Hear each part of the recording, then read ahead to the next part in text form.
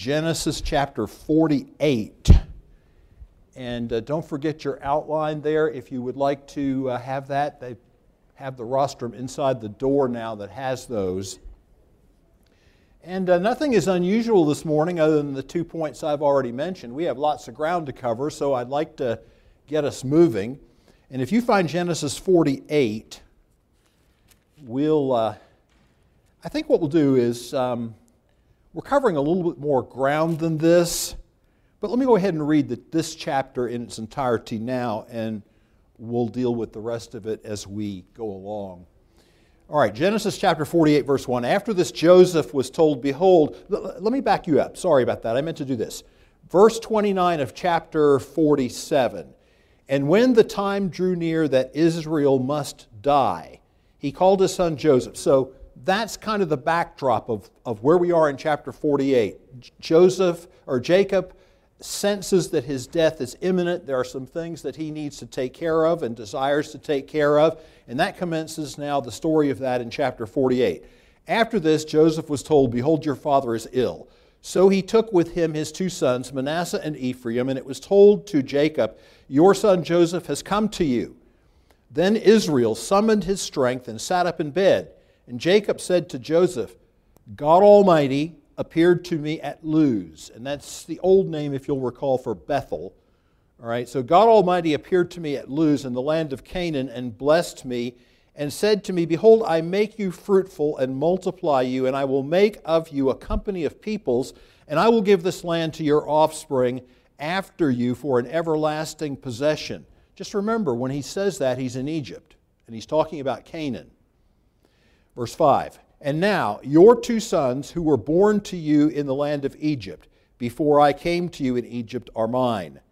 Ephraim and Manasseh shall be mine, as Reuben and Simeon are. And the children that you fathered, or that you father after them, shall be yours. They shall be called by the name of their brothers in their inheritance. As for me, when I came from Padan, to my sorrow, Rachel died in the land of Canaan on the way, where we were still some distance to go to Ephrath, and I buried her there on the way to Ephrath, that is Bethlehem. When Israel saw Joseph's sons, he said, who are these? Why he says that is going to be explained in a minute, so hold on. Joseph said to his father, they are my sons, whom God has given me here. And he said, bring them to me, please, that I may bless them.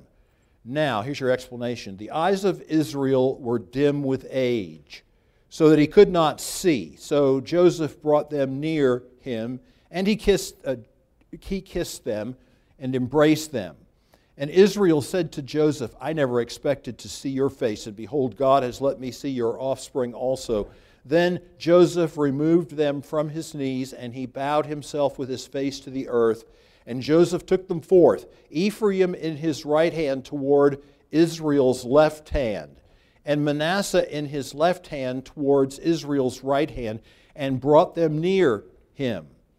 And Israel stretched out his right hand and laid it on the head of Ephraim. So to do this, he crossed over. Try to follow that and hear what's going on. Who was the younger, and his left hand on the head of Manasseh, crossing his hands, for Manasseh was the firstborn.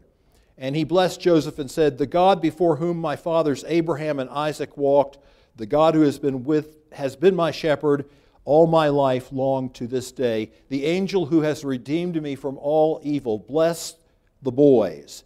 And in them let my name be carried on, and the name of my fathers, Abraham and Isaac, and let them grow into a multitude in the midst of the earth. When Joseph saw that his father laid his right hand on the head of Ephraim, he's the younger, it displeased him, and he took his father's hand to move it from Ephraim's head to Manasseh's head. And Joseph said to his father, not this way, my father, since this one is the firstborn, put your right hand on his head. But his father refused and said, I know, my son, I know. He also shall become a people, and he also shall be great. Nevertheless, his younger brother shall be greater than he, and his offspring shall become a multitude of nations. So he blessed them that day. And here's the blessing, saying, by you Israel will pronounce blessings, saying, God make you as Ephraim and as Manasseh. Thus he put Ephraim before Manasseh. Then Israel said to Joseph, behold, I am about to die, but God will be with you and will bring you again into the land of your fathers.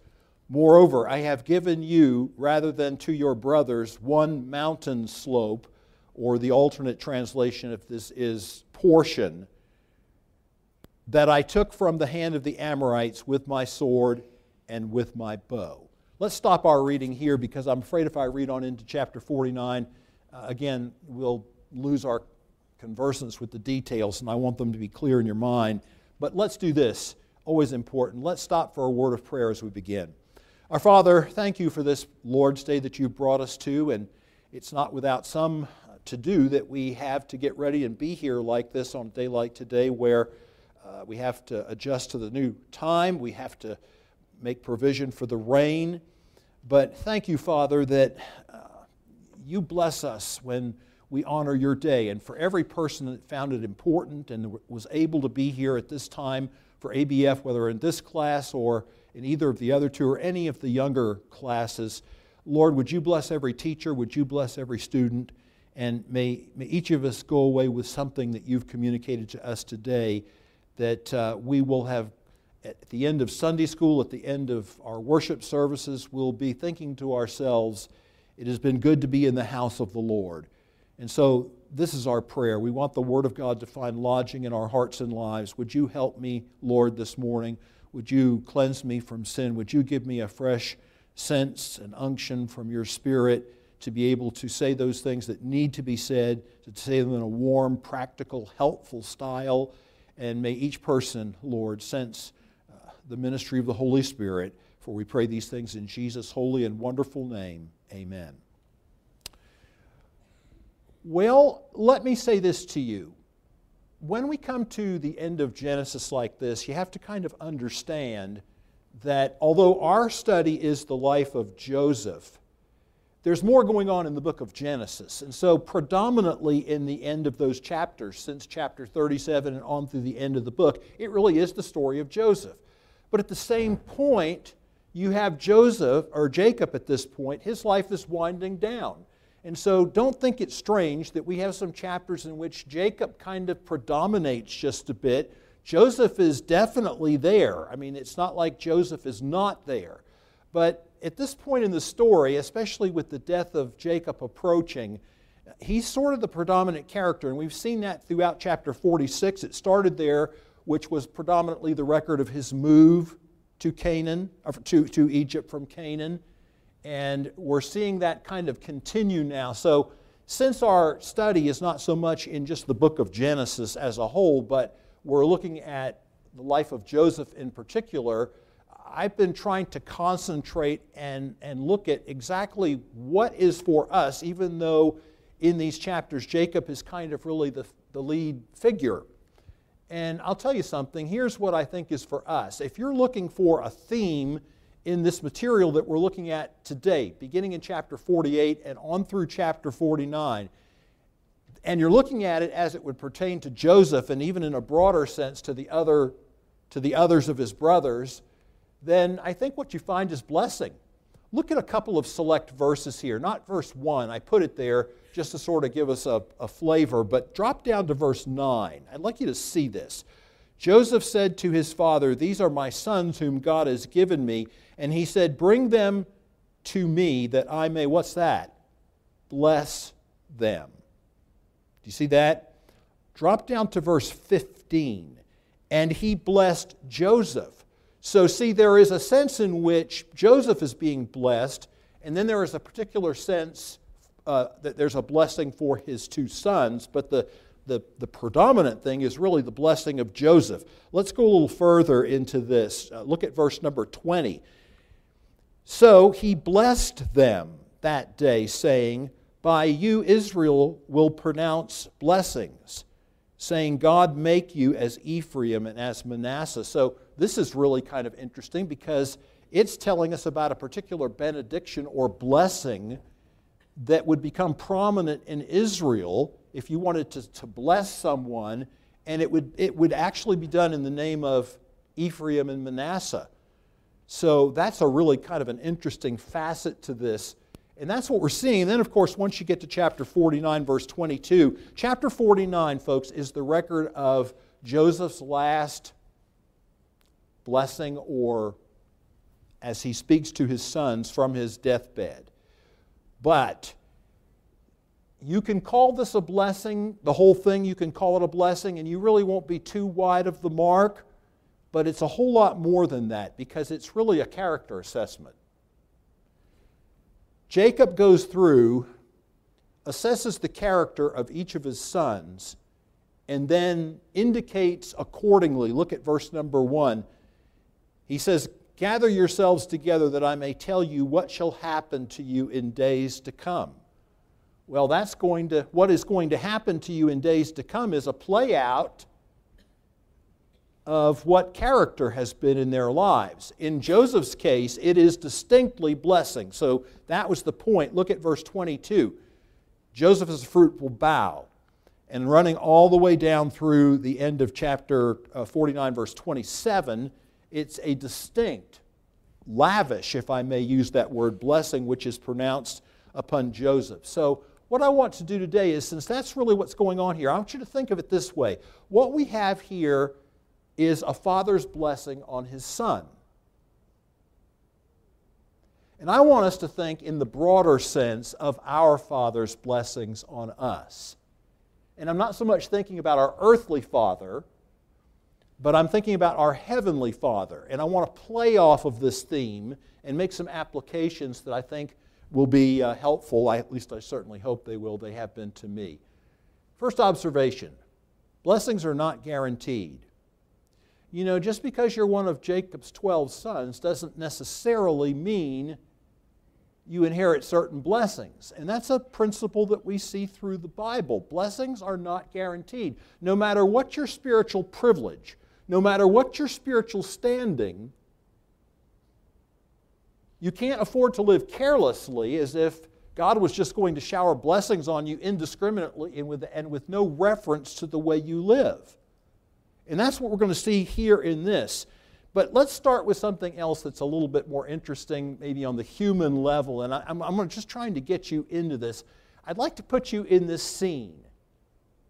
Now, we're not in the scene of chapter 49 yet. We're in the scene of chapter 48. And this is sort of a private audience, as it were.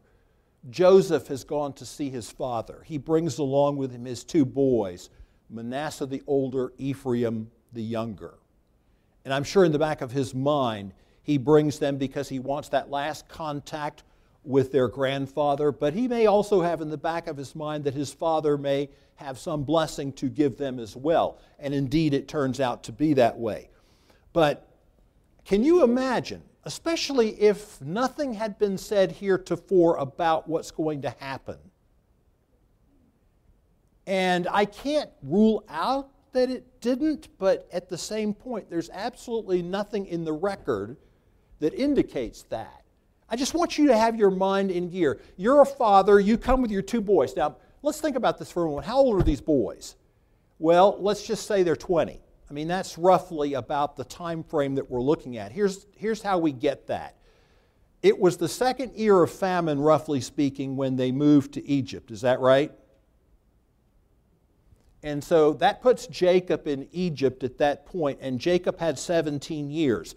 So if he's at his point of death, and you put 2 or 3 plus 17, these boys are, Manasseh may be 20, he might be 21, Ephraim might be 18, 19, but that's where they are. They're essentially young adults, very late teens, if not young adults. He brings these boys, and he just wants them to be in on this with their grandfather and hopes that there may be some blessing for them. And all of a sudden, Jacob, out of seemingly the blue, makes this pronouncement or announcement, however you want to look at it. We drop down to verse 5. Look what he says. And now your 2 sons. See, this is before the later scene that we read about in the chapter where he says, who are these? He's not yet focused on these 2 boys. He's talking exclusively to Joseph. And look what he announces to him. And now your 2 sons. Think about it that way. Who were born to you in the land of Egypt before I came to you in Egypt are mine.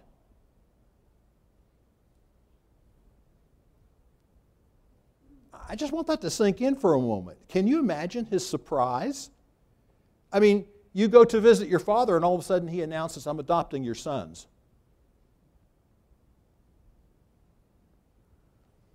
What if you're Ephraim and Manasseh? What if you're 19 or 20 years old and you've grown up in a household in which there's obvious power and glory? You know, Moses had to contend with this. You want to think about Moses, he grew up in Pharaoh's household. Some commentators even think that he was potentially in the position of a possible heir. But what does the book of Hebrews tell us about what Moses? Moses looked at all those things and esteemed the reproaches of Christ greater reward than the riches of Egypt, right? You remember reading that in Hebrews chapter 11? Because he had respect unto the recompense of the reward. And I think that even though this isn't really on the track of our lesson, it's too good to pass up. I think when you look at this, even though it's a bit of an argument from silence, the fact that there's no hint of objection, none from Joseph, none from these boys. You can imagine these boys, I mean, we really aren't told a lot of things about their spiritual education or even their spiritual condition at this point. And if those guys were kind of thinking, hey, you know, we're hot stuff here. We're the son of the prime minister. And all of a sudden it's announced to you, well, it's not quite going to go that way. You know, you're actually going to have your heritage with the people of God. And the things that are going to really matter in life are the things of the Abrahamic covenant and the things of Israel. You're not going to be Egyptians. You're going to be Israelites.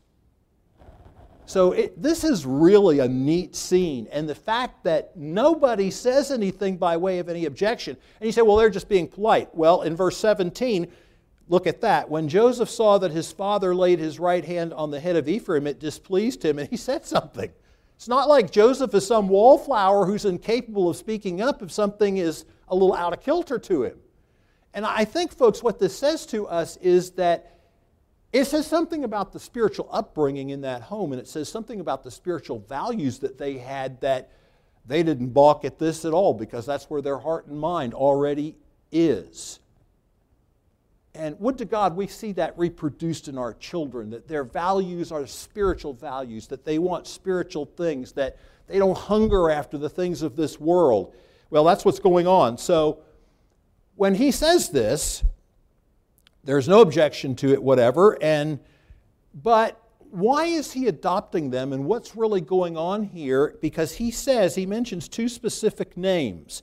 At the end of verse 5, he says, Ephraim and Manasseh shall be mine, as Reuben and Simeon are.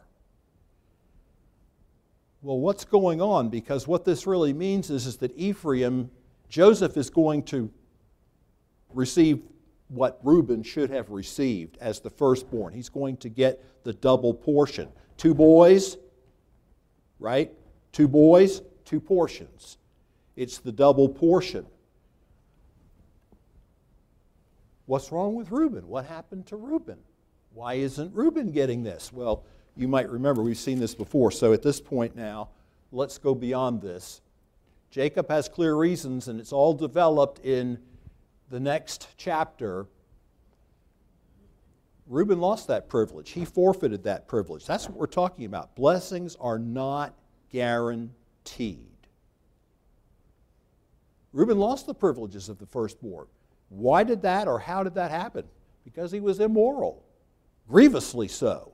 We're told this in chapter 35, verse 22, where he actually went to his father's concubine, if that's the word you want to use, and was intimate with her. And so when we read what Jacob, since Reuben is the firstborn, as Jacob is dealing with him first in chapter 49. Look at what he says. Reuben, you are my firstborn. And to read verse 3, I mean, this thing is just stacking up, and you're thinking to yourself, wow, this is just going to be, this is, the things he says about Reuben, they just keep building in terms of grandeur. Reuben, you are my firstborn, my might, and the first fruits of my strength, preeminent in dignity and preeminent in power. And boom, I mean, you get to verse number 4, and it's like it completely collapses. All this buildup of verse 3, and you get to verse 4, unstable as water. Now, did you ever wonder what that really means? And you can use it physically of water, but in many contexts it's used with a moral overtone. And when it's used with a moral overtone, as it is here, because Reuben isn't water, he's like water. He's unstable like water. I want you just to think about this. Ever had this experience? You put a saucepan on the stove, and it's not totally full, but relatively close to being full. And maybe you get a little too much heat on the thing, and you go off to do something else and get distracted. The first thing you know, you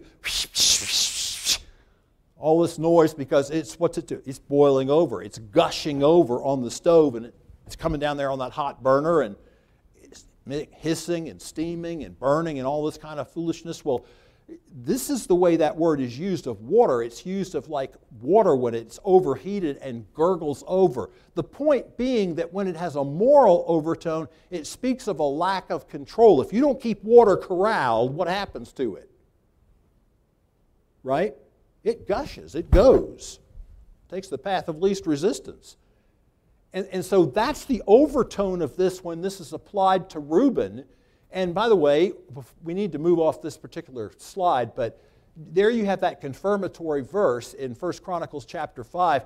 The sons of Reuben, the firstborn, for he was the firstborn, but because he defiled his father's couch, his birthright was given to the sons, plural, Ephraim and Manasseh, of Joseph, the son of Israel, so that he could not be enrolled as the oldest son. He forfeited it.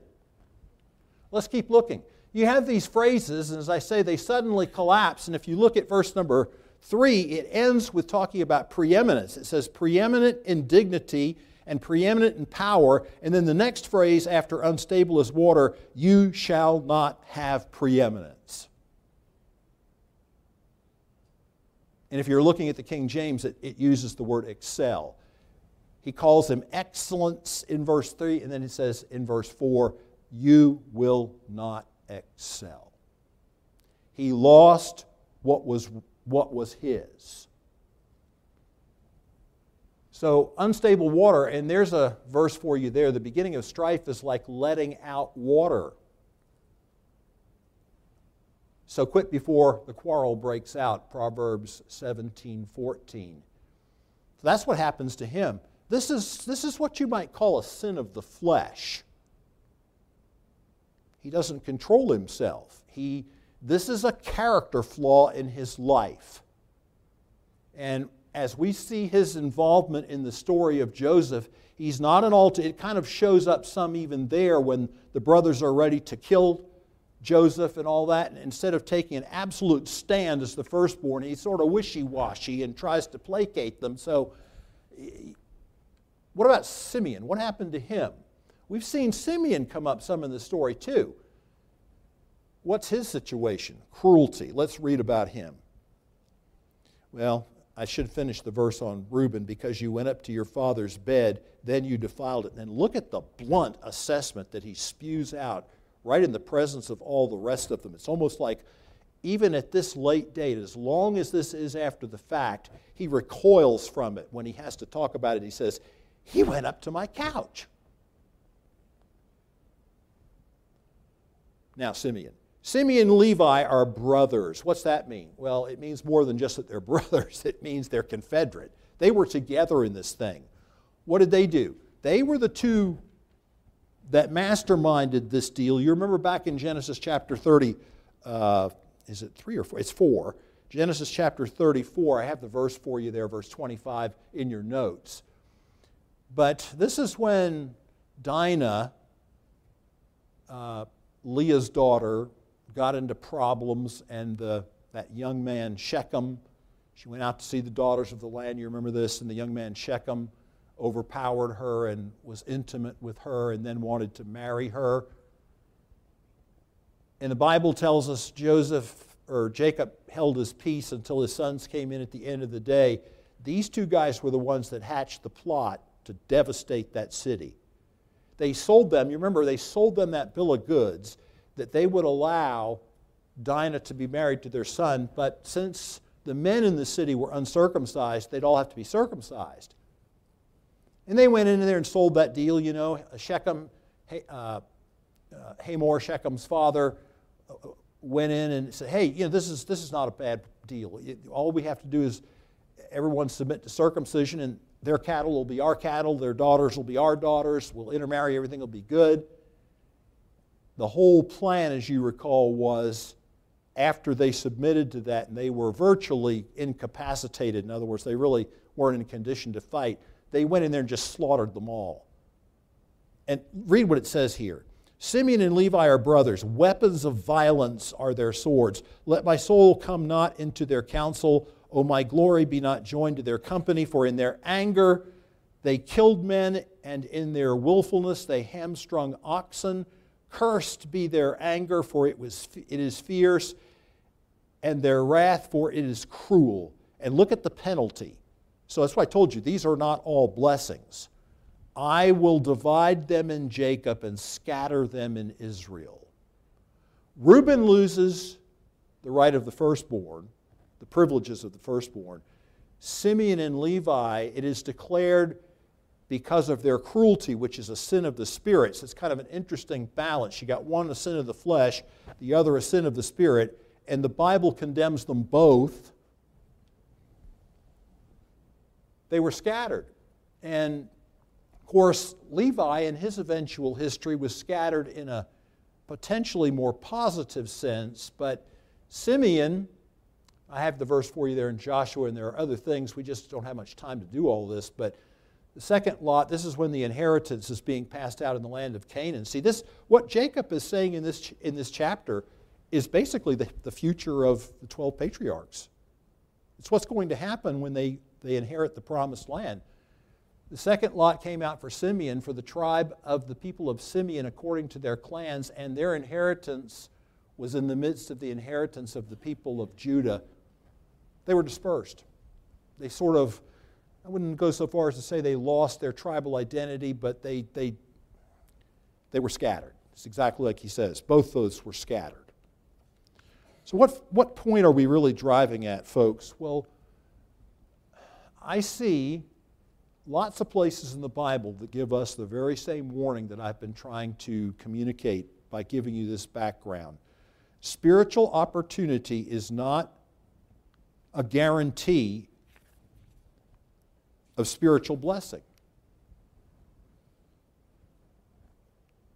And you have all kinds of warnings in the New Testament. I'm going to just mention. Go to 1 Corinthians 10. You have a whole chapter there that's basically, the first part of it is completely devoted to that. They were all baptized into Moses in the cloud and in the sea. They all drank of that spiritual rock that followed them, and that rock was Christ. But then he says, with all of them, God was not well pleased. And he cites 4 examples of disobedience in which, even though they had all the spiritual privileges of the rest of them, they were punished accordingly. You can talk about 1 Corinthians 3, where it talks about rewards, and there's wood, hay, and stubble. Or, I've just drilled down to the one verse for us now because we've got to leave this. Watch yourselves so that you may not lose what you have worked for, but may win a full reward. Folks, let me ask you this. Would you agree with this statement? We have in this church, I'm just making it personal for us, a lot of spiritual privilege. You agree with that? Okay, I think that's really true. That's not a guarantee of spiritual blessing. The privileges are there. What you do with it in terms of your faithfulness and response to it is a different matter. You can grow up in a Christian home. You can have the benefit of a Christian school if that's what your parents feel is the right way to go. You can have been in a good church since you were old enough to understand cradle roll. That's a lot of spiritual privilege. It's not a guarantee of spiritual success. Okay, we have to leave. Blessings are often unexpected. This is, again, another surprise factor. So he's already had one big surprise when Jacob announces that he's going to adopt his 2 boys. But now comes another surprise when he brings these boys out. His father says, "Who are these?" And by the way, remember Isaac's eyes were dim. You remember that? Now Jacob's eyes are dim. Very common in the Middle East, in that culture, in that day, because of the bright, blinding sun.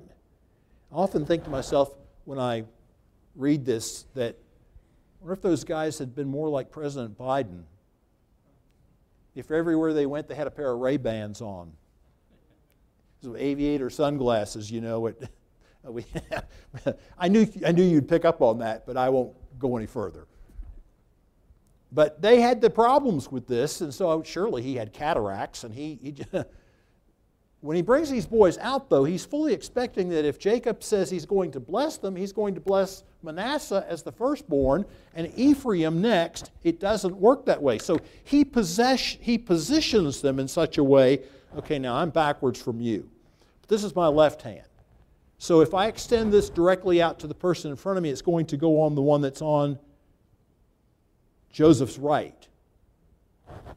So what does he do? And vice versa over here. What does he do? When he extends his hand to bless, he crosses over.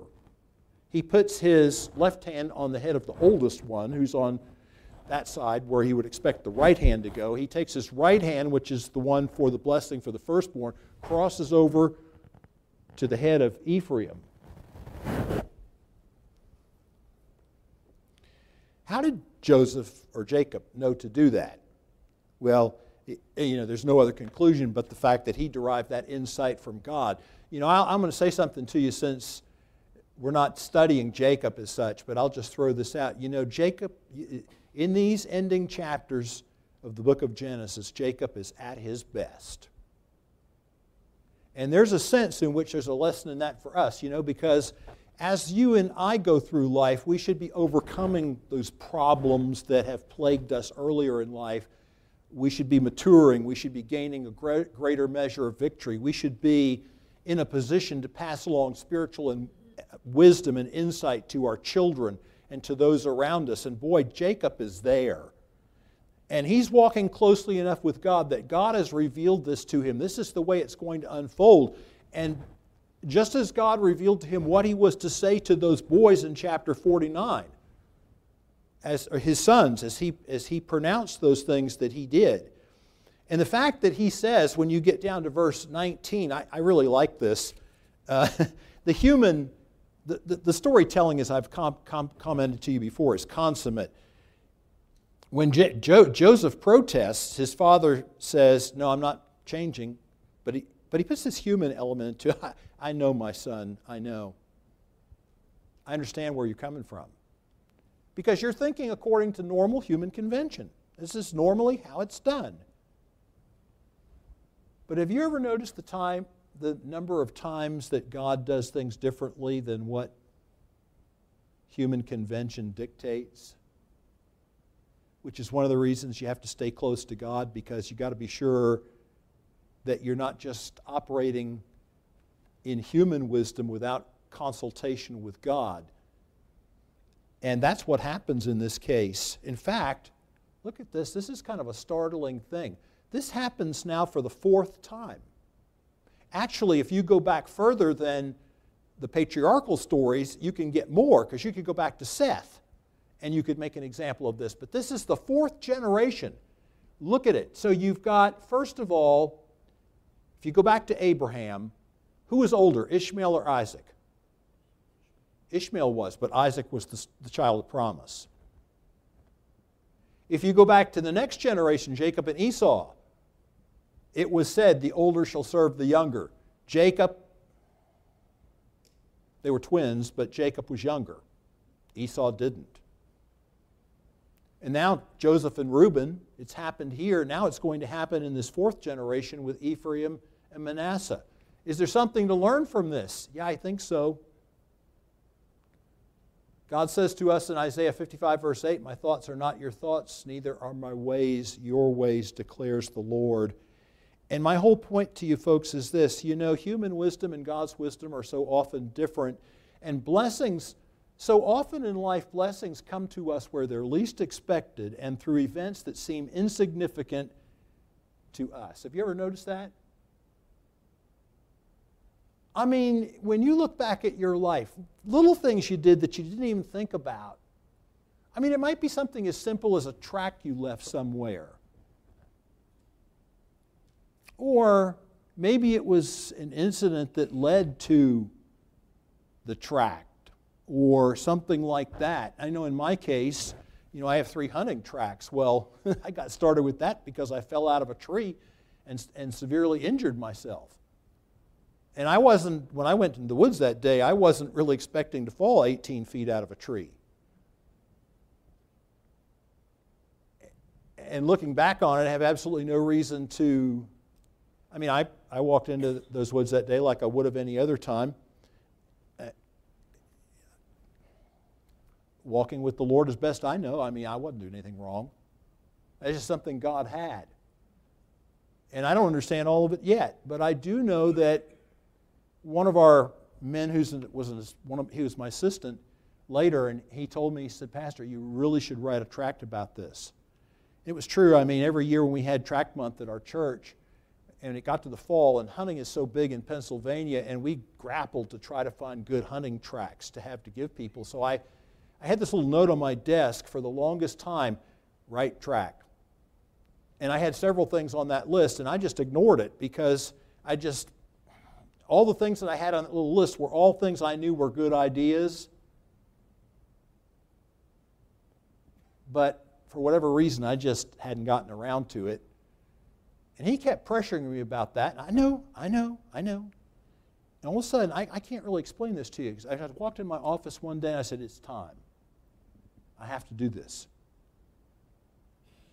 And I sat down and wrote that tract. I've written 2 others since, and I really don't know how widely those tracts have been used, but I know they've been used widely. And it's, who would have thought that a man gets a diagnosis of cancer in his eye, loses his eye, and becomes Patch the Pirate? You see what I'm talking about? God's ways of working are strange to us. But sometimes the biggest blessings come exactly that way. And it's so important for us to be people of prayer and stay close to Him, because human wisdom, there is a way therefore that seems right to a man. Can you finish the proverb? But the end thereof are the ways of death. We're often wrong. Don't have much time for this, but it's just too much here. You get into this chapter 49 now, where you come to that distinct blessing that's going to fall to Joseph. And you look at this, he calls him, look at the figure of speech that he uses in verse 22. Joseph is a fruitful bough by a spring. His branches run over the wall. There's no pronouncements of any ill tidings to come, like for some of the other sons who were not so great in their character. This is chapter 49, verse 22. It's all just lavish blessing. This sounds a lot like the first psalm. "Blessed is the man that walketh not in the counsel of the ungodly, nor standeth in the way of sinners, nor sitteth in the seat of the scornful, but his delight is in the law of the Lord, and in his law doth he meditate day and night. And he shall be like a tree planted by the rivers of waters, that bringeth forth his fruit in his season." That's this imagery. It's fruitfulness. It's fruitfulness in spite of adversity. Because the tree being planted by the water, it doesn't matter if there's drought or whatever elsewhere. The tree flourishes and is fruitful despite the conditions around it. That's exactly what's portrayed here. Look at the next verse. The archers bitterly attacked him, shot at him, and harassed him severely.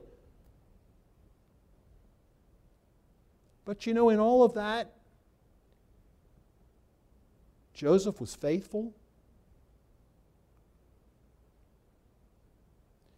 It's a point that's being made to us here, you know, because it seems like everything something goes wrong, especially if you read the news or you're in the press, every time something goes wrong, what's the first reaction we have? Got to figure out somebody else to blame. Usually it's Trump.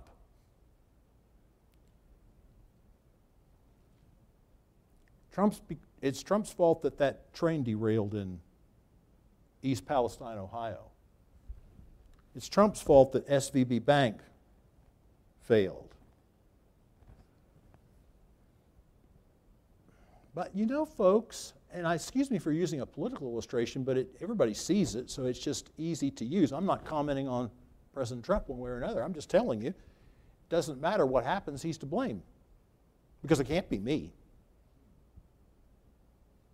And this is where we are so much, you know, I mean, things happen to us, legitimate things that are difficult. I'm not trying to downplay. Tough things happen to us in life, and then we kind of tend to give ourselves a little bit of an excuse and say, well, you know, if I hadn't had this, how are you going to stack up against Joseph? You don't ever hear anything like that from Joseph. I hadn't had this. In fact, the fact that he had that made him. So the point that we learn is that afflictions don't keep us from being blessed. It's usually our lack of faithfulness that's the problem. And I wish I had time to say more. You see I'm skipping some of this material. I don't have much choice. Let's get to the fourth point. Blessings come from God.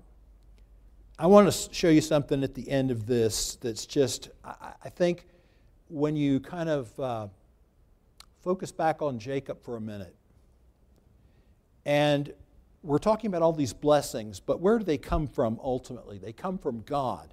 Look at the end of verse. Joseph was faithful, but where did Joseph get the strength to be faithful? And so he says, yet his bow remained unmoved, verse 24. His arms were made agile. How's that? By the hands of the mighty one of Jacob. Then he uses two other images for God. His shepherd, the stone. Stone is an image of security, refuge, and strength.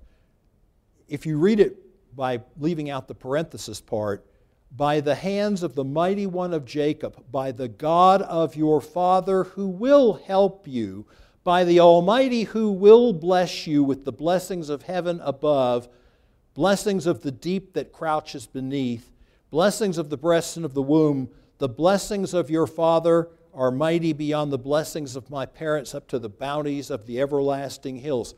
Where do all these blessings come from? They come from the hand of God. Folks, this is touching. This is really touching that Jacob, I told you he's at his best.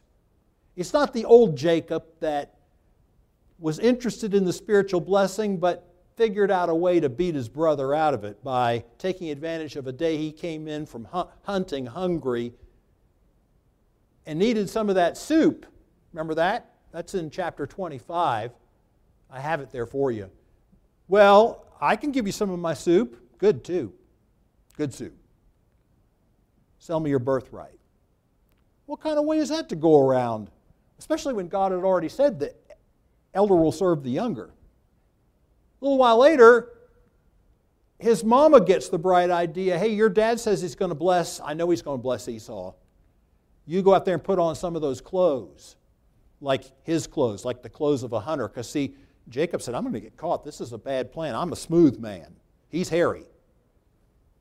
Oh, she said, that's not a problem. Just put on some of these things and he'll feel up there on your neck. He'll feel that.